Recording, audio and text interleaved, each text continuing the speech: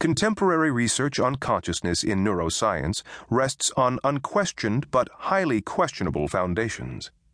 Human nature is no less mysterious now than it was 100 years ago. If we are to understand our human nature, we need to make a fresh start. In this first chapter, I lay out the basic challenge.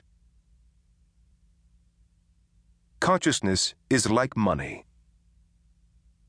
Stop and notice that you can believe in consciousness, appreciate the fact that we feel and think and that the world shows up for us, without believing that there is a place or a moment in time when and where consciousness happens or comes to be inside of us.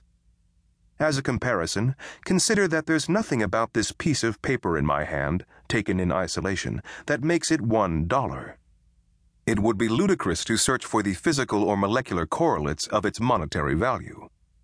The monetary value, after all, is not intrinsic to the piece of paper itself, but depends on the existence of practices and conventions and institutions.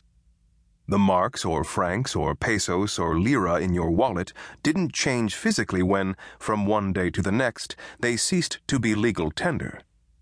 The change was as real as it gets, but it wasn't physical change in the money. Maybe consciousness is like money. Here's a possibility.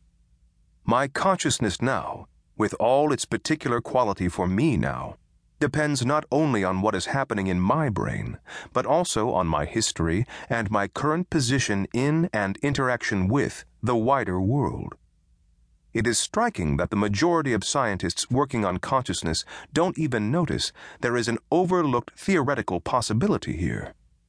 They tend to think that consciousness, whatever its ultimate explanation, must be something that happens somewhere and sometime in the human brain, just as digestion must take place in the stomach. According to the now standard view, our consciousness lives. The fact that we think and feel and that the world shows up for us is achieved in us by the action of our brain. The brain produces images of the environment and manipulates those images in a process known as thought. The brain calculates and infers and eventually produces neural commands so that we act. We really are our brains, and our bodies are at most robotic tools at our brain's disposal. The brain is sole author of what is in fact a grand illusion, that we inhabit a richly detailed and meaningful world, that we are the sorts of beings we think we are. What are we then? If the truth be told, we are brains in vats on life support. Our skulls are the vats and our bodies the life support systems that keep us going. Or so mainstream neuroscience and writers of science fiction would have it. Is my body a robot that my brain inhabits? Is the world a grand illusion? Is this really an intelligible conception of ourselves? Are you your brain? The fundamental assumption of much work on the neuroscience of consciousness is that consciousness is, well, a neuroscientific phenomenon. It happens inside us, in the brain. All scientific theories rest on assumptions. It is important that these assumptions be true.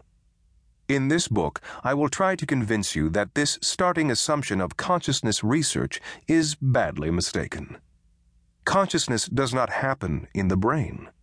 That's why we have been unable to come up with a good explanation of its neural basis. Francis Crick, the Nobel Prize-winning co-discoverer of the structure of the DNA molecule, has proposed, in a book titled The Astonishing Hypothesis, that you, your joys and your sorrows, your memories and your ambitions, your sense of personal identity and free will are in fact no more than the behavior of a vast assembly of nerve cells and their associated molecules. With a flourish, he adds, "This hypothesis is so alien to the ideas of most people alive today that it can truly be called astonishing." What is striking about Crick's hypothesis is how astonishing it isn't.